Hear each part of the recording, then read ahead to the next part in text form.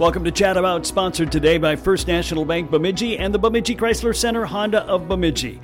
It's time to talk trash once again. Brian Olson, Beltrami County Solid Waste Director, joins us on Chat About. Brian, welcome back. Kev, thanks for having me, and it's always a pleasure to be here. So let's just kind of, you said we don't have much of an agenda, so we'll go right to the beginning. What is the Solid Waste Director's job? What are all the things you're in charge of? Okay, well, obviously the overall operations now of the Solid Waste Department, which includes all of our remote sites, the 3 permitted sites, which includes the 2 transfer stations and the landfill, administering the ordinance, which, dealing with complaints from the public as, neighbors or whatever, working with townships, being, I guess, the spokesman to the Board of Commissioners for solid waste. And, I guess that kind of is a over-encompassing high-level responsibility list. Okay. In charge of all of the facilities, dealing with county board. I mean, you're spinning a lot of plates. Yeah, yep. And part of my job, too, is, and I guess I was lack to say this, I'm also the Public Works Safety Coordinator. So I have a smaller hat that I wear on that side, but I do, I guess, have a passion for safety, and that's part of my role. So I deal with trying to get annual trainings and some toolbox talks done throughout the year with the Public Works Department, which includes obviously then solid waste and the Highway Department. So how did you get involved in this kind of work? Good question. Well, I retired from the military. I kind of was wondering what I was going to do with my life. I knew I was too early to just retire. I didn't know what to do. I wouldn't know what to do with myself all day long. I had some jobs right out of the military. I went and worked actually at Dick's Plumbing and Heating as a project manager there for a short period of time. I instructed junior ROTC at the high school for 3 years. And then this position opened up, and with my degree, I figured, I meet that, and I have management skills, and so I applied. Okay. I had basically zero knowledge about solid waste. I looked at that time the ordinance and tried to get smart a little bit just for some of the potential questions that would come up. But they were looking. I guess at that point they didn't really know what they were looking at for solid waste. And solid waste, from my initial duties and responsibilities, I even had GIS underneath my role at the Highway Department to do some work in GIS because I had some knowledge of that in the military. So I had actually 3 roles then. I was the solid waste director, I was the Public Works Safety Coordinator, and then I was the Highway GIS representative or technician. Realized early on that solid waste was going to take up a lot more of my time than what they originally planned. So I was probably spending 60% of my time, if not more, on solid waste tasks, because at that point I was doing everything, which included all the billing, and that probably took up 50% of my time, if not 55% of my time, out of all of that. And we've grown. We've taken over operations. We used to have waste. We used to have a commercial contractor do all of the operational stuff as far as all of our facilities. We've been improving things. I no longer do GIS. I still am the safety coordinator, and I would say that's probably 10% of my job. 90% is spent on solid waste activities. And I guess the other thing with solid waste as the director, I'm planning for the future. So that has a lot more responsibility, looking at potential different spots to put some of our recycling sites.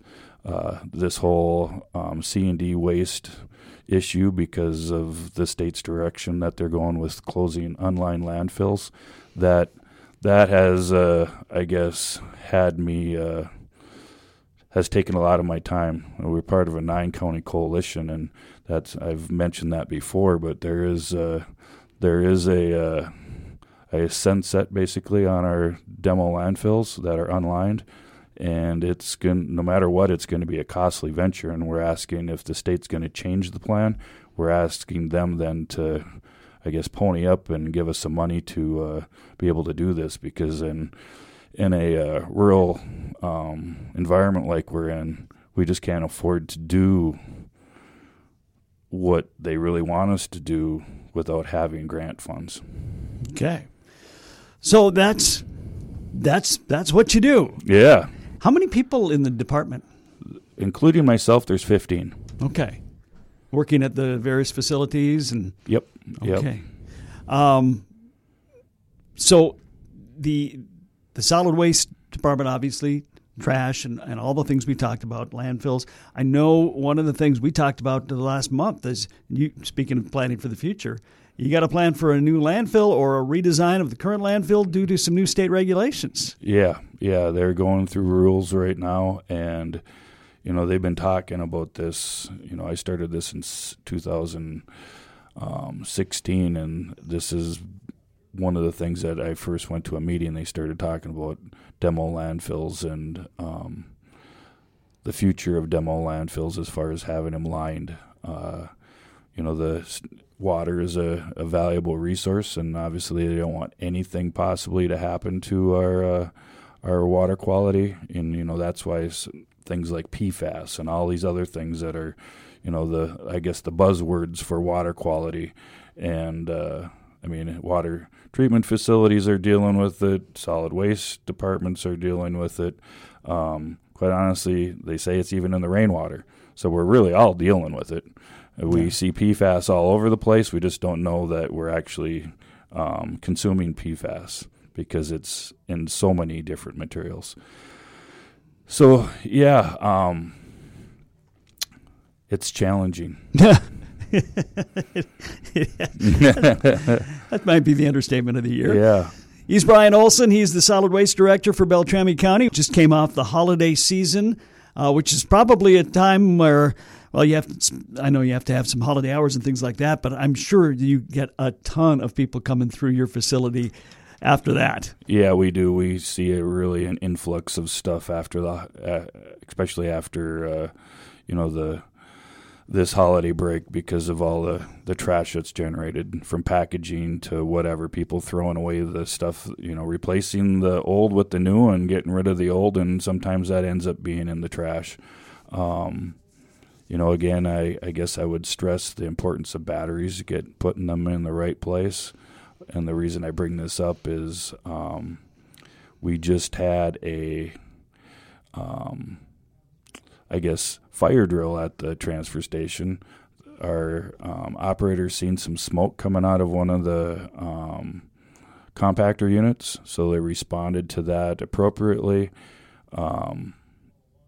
We were able to manage it all in-house because it was, they pulled it away. They took care of the anything that looked like it possibly was generating heat, and responded to that very well. But again, that's in my opinion, that's our biggest threat. Between that, needle sticks and stuff like that, and that would be the other thing, is if you have needles, make sure you dispose of them properly. Either bring them to a medical facility. I know Sanford has drop-off sites for needles, and or make sure that they're put in a very durable plastic container, and they're taped up and put sharps on the container, and then they can actually go right to the landfill. But, the idea is not to put them in a plastic bag. Okay.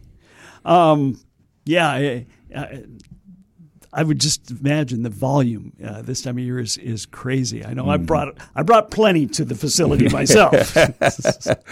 Yeah, we seem to, everything's double wrapped and double boxed, and there isn't anything you get that doesn't have some type of plastic container wrapped around it. That's in my opinion, adult proof, because we can't even get into them. What's crazy is I'm sure that the volume has changed as far as electronics go, because electronics has changed in that they're not really designed to be repaired. Right. Yeah. Nothing. Well, and that's the problem with everything that we have now. Is if it's appliances, even a lot of appliances are not made like they used to be. And I remember growing up, there'd be TV repair shops. You would bring your TV in, and you would get it repaired. That doesn't happen anymore because they are so disposable.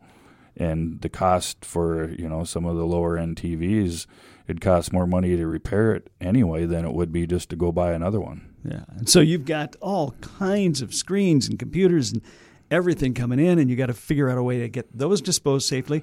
Are there dangerous chemicals, or not chemicals, but elements and things like that in those electronics? Or well, there's precious metals in them. We don't necessarily do anything with those. We box them up in Gaylord boxes and then send them off to a recycler. So, we're basically a pass-through point as far as when it comes to recycling e-waste. That's what we call all of our electronics that we get in. As far as like appliances, we take care of all the refrigerant. Our guys are trained on evacuating all the refrigerant. That's a EPA requirement before you actually send them off to get recycled. Okay. But someplace, somebody's got to deal with that e-waste. Mm-hmm. Yeah. I've been to one of the recyclers, and they go through a whole process of dismantling it, everything from the big, box TVs to, when the computer comes through, the first thing they do is take the hard drive out and it goes through a shredder. Mm-hmm. So the hard drives don't necessarily get recycled. They actually get shredded because they don't want any of that information possibly ever to go anywhere. So that's part of the recycler. They take those hard drives and that's your information usually doesn't go anywhere because it's all in kind of a powdery dust. Okay. Well, that's good. Yeah. So, and then the other thing that's changed so much is, of course, lithium-ion batteries, which we've also talked about. I was talking on Pulp on New Country Outdoors about, hey, what should you spend your Christmas money on? So many of them going with the cordless augers. And so, those lithium-ion batteries are everywhere now because it's so convenient and they work so long, but there's special disposal rules for those too. Yeah, there is. In fact, that's one of the batteries you're not supposed to place at all in your trash, and it's supposed to be brought to a recycling facility or a place that will take care of it to get it recycled. Both of our transfer stations do that. And then we have drop-off sites at all of our remote sites, even like the one in south of Target. North Day Oil has a box that you can drop these batteries off in, or bypass lane or 24-hour lane or after-hours lane at the Bemidji transfer station has a box there to do that as well. Okay. And lighting isn't even the same. It's not just a light bulb anymore, whether you still have a couple of those spiral guys left. LEDs, fluorescents, they all have special disposal rules. Yeah, LED lights now, we have to recycle those. And then as far as the fluorescent ones, they've always needed to get recycled, and that's one of those, obviously, because of the gas inside of the bulbs. And it goes back to that LED light bulb. It's a rule from, and I believe it's even an EPA rule that you can't throw away anything with a circuit board in it. That's not supposed to be placed in the trash. So that's kind of where some of that LED aspects go, is that those all have little circuit boards in to make them operate. And speaking of LEDs, that includes Christmas lights and Christmas strings. I just can't toss those in the garbage when the string goes bad either. Right, and we have special places to put those. We have a Gaylord box that's just specifically for Christmas lights because we do recycle those. And that goes with anything like wire and stuff. We ask you not to place that in your trash, rope or anything like that. Don't put it in the burnable waste because of the fact that if you understand how the waste stream gets processed, the first thing it does is go through a bag opener when it gets to the material recovery facility in Foston, and all that rope will do is tie up in the machinery there and processing equipment, which then causes someone to go there and take basically a utility knife. They do this usually once a week and cut all of the plastic and tanglers out of their equipment. Okay, wow. Anything else we should know about today? No, I don't think so. I think that pretty much covers a lot of topics, and I appreciate for you having me on again. No, happy to have you. I know that you're getting ready to hightail it out and go where it's warm. Good for you. Yeah, I will be taking a week vacation here next week, and looking forward to it. Yeah, just in time. Yes. Brian Olson, the Solid Waste Director here for Beltrami County. Brian, thanks for being here today. Yep, thank you.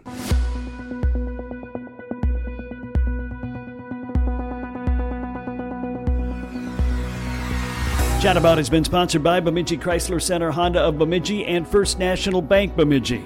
Coming up next week, we'll take Monday off for the holiday. We'll be back Tuesday with Richard Anderson of the Beltrami County Board. That's Tuesday on Chat About. I'm Kev Jackson. Have a great holiday weekend. Have fun. Be safe.